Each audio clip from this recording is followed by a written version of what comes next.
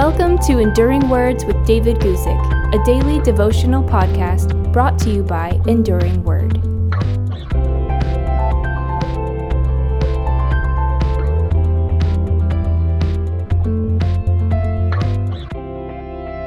Today, let's talk about a time when Jesus stood by. I'm going to read you from Acts chapter 7, verses 55 and 56, where we read this.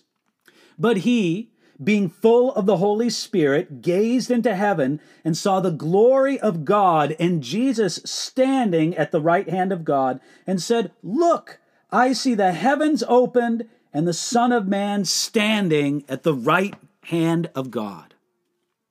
This dramatic description tells the last few moments in the life of Stephen, the first martyr of the early church.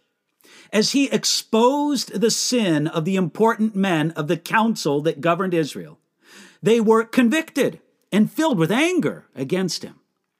Now, this didn't bother Stephen because he was full of the Holy Spirit.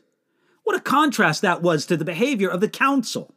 Now we understand why Stephen showed such courage, wisdom, and power in his preaching, because he was full of the Holy Spirit. I like how J.B. Phillips translated this. He translated it like this: Stephen filled through all his being with the Holy Spirit. Hey, that's how we should be filled with the Spirit, through all our being. Then we read that Stephen saw the glory of God and Jesus standing at the right hand of God. It's difficult to describe exactly what it was that Stephen saw. We can't say for certain if this was a personal vision or if some sort of window to heaven was opened for him. We do notice that Stephen saw Jesus standing at the right hand of God. Now, there are several other descriptions in the Bible of Jesus sitting in heaven at the right hand of God the Father. You'll find these in Matthew chapter 26, verse 64, Colossians chapter 3, verse 1. We can suppose that Jesus was not sitting, but standing here in solidarity with Stephen at this moment of crisis. Jesus reacts when his people suffer.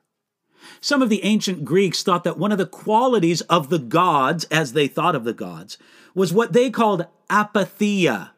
They were apathetic. The gods didn't care about the problems of whatever was going on earth.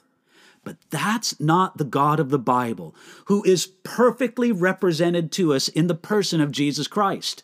Jesus noted the great suffering of Stephen. We might also consider that Jesus stood to give a standing ovation to Stephen, whose fate made him unique among all believers. You see, among all the followers of Jesus Christ, Stephen was the first martyr. There were many more to follow, but only one could be first, and that was Stephen. This reminds us of what Jesus said in Matthew chapter 10, verse 32. Jesus said this, Therefore, whoever confesses me before men, him I will also confess before my Father who is in heaven.